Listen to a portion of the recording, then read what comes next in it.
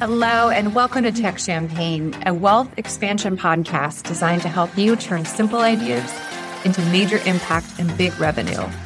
I'm Elisa Purdy, and I've spent the last 13 years helping women entrepreneurs build 6- and 7-figure businesses with simple systems and automation. I'm here to guide you and give you my exact strategies for money, marketing, and automated business growth so you can create the life and business you truly desire. The income level you really want is well within your reach. Let's do this together.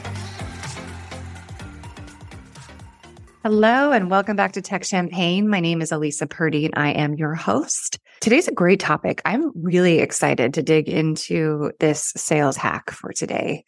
This is something that I teach my clients. This is something that I wish I would have known when I first started sales. And I'm just really excited to share this list. I'm a tool person. I like specifics.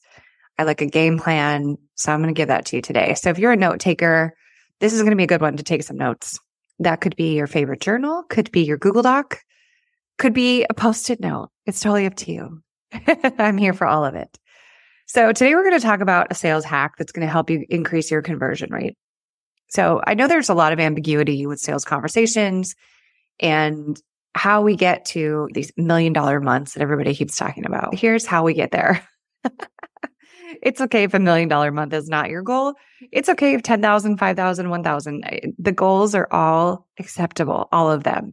But it's important to have goals. I'm going to teach you a little system that I use when I am moving someone through my sales process. It's really important to have clarity. That's the number one thing in sales is you have to have clarity. You have to be super clear on what your offers are. And then you also have to be really clear on what your pricing is. And I know that might sound really basic, but I can't even tell you how many times I've had conversations with potential vendors or coaches that I'm looking to hire, and there's some ambiguity with their pricing. They have a bunch of packages. It's just not clear. It's not clear to the person that they're talking to. So that's super, super important to make sure that you're clear on what your offers are and what your pricing is for each one. And make sure that they make sense. Not offers make sense. I'm not a fan of having different packages and different levels. That can get really confusing to the person that you're selling to. So simplicity is always better. Okay, so here is your sales hack. Today's sales hack is pretty simple. I like to keep things simple around here. It's a hot list. That's it. It's a hot list. So with all of our social media accounts and email accounts and people texting us and all the things that are happening throughout the day, it's important to have a list. We cannot retain all this information in our brains. It's just not possible. So let's make a list, shall we? So this hot list is basically a way for you to gauge the interest in a potential client. So here's what I do. In my office, I have a whiteboard.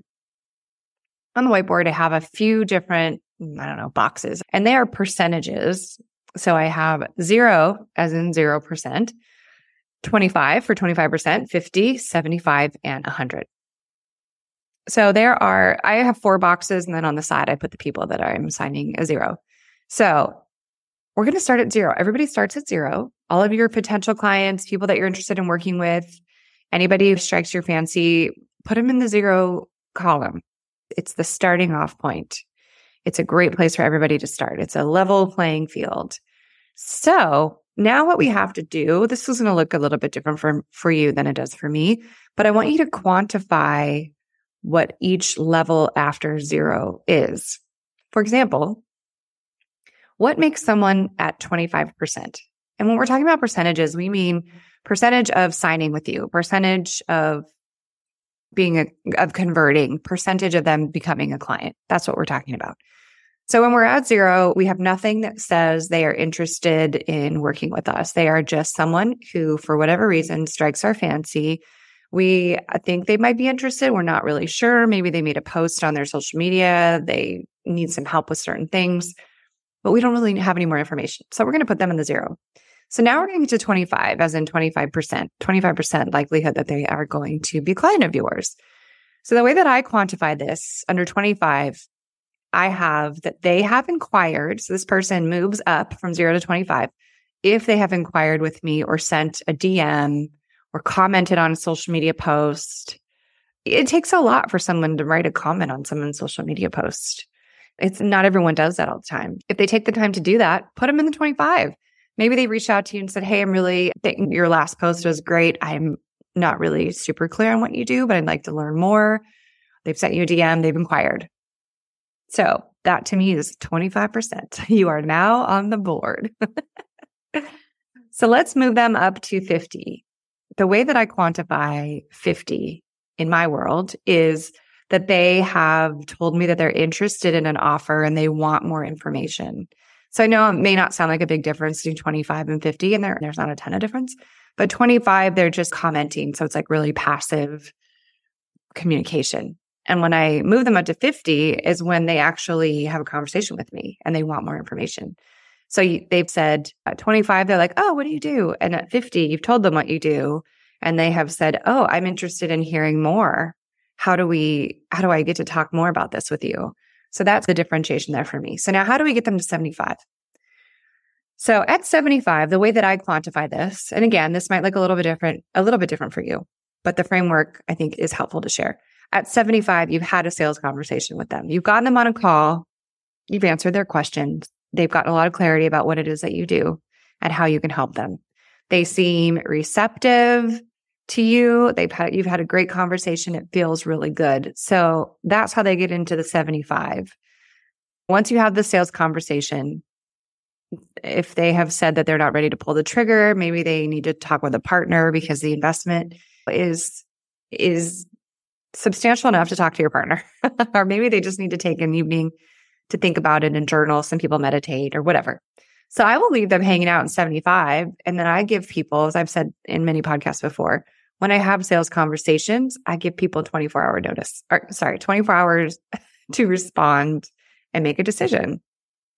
Because if you let it go on any longer than that, fear takes over and they talk themselves out of it and you're not doing them any favors at all or yourself. So let's say you've had a sales conversation. They're really excited. They're receptive. They have to check with their partner. So they're in the 75 bucket because you're feeling good about it.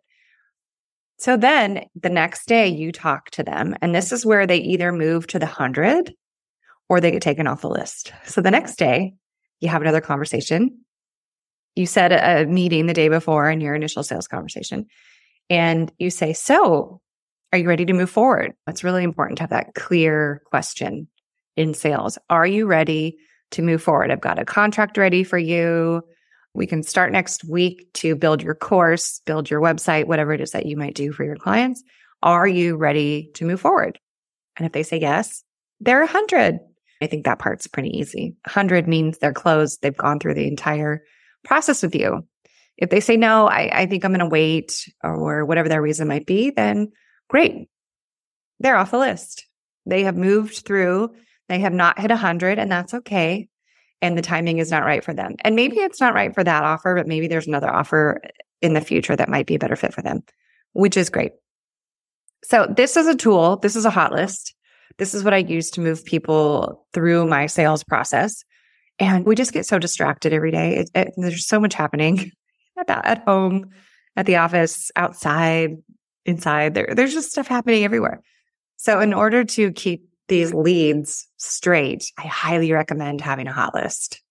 It can be anywhere. It can be on a Post-it if you don't have office space. If you work from home, like I did for many years, write it on a Post-it or a Google Doc or whatever speaks to you. It's a really important tool to have when you're moving people through your sales process. And it also takes the emotion out of the sales process. This is super important. I know that our businesses are our blood, sweat, and tears. I know that firsthand, but it's also really important to take the emotion out of the sales process. And having a hot list like this with numbers and criteria helps you do that. Because otherwise, here's what happens, because I know this because I did it for years. I would have these DM conversations with people and they would say, oh, I see that you are a business coach and that you help people create courses and other offers. And I would say, yes, I do. Is there something, do you have a course in mind? We'd have a little conversation and then nothing. And then I would say, oh, I guess they don't want to work with me, or they've changed their mind, or they're not interested. But really what happened, and I know this for a fact from lots of funny conversations, what happened was their kid ran in the room and they had to go make dinner, or they looked at their Amazon tab and started shopping and just forgot. We all do that. That's what technology does to our brains these days. She just forgot. And if I had had the system in place back then, her name would have been on my whiteboard in the 25% box. And the next day I would have been like, oh, we'll call her Julie. I don't know why. Oh, Julie's in the 25%. I got to check in with her today and see where this conversation is. So because I got to move her one way or the other, it's not an emotional process at that point. It's just a logical process. So I highly suggest that you use something similar to this. If it speaks to you, it's really important. It's also important to know that your offer is not meant for everyone.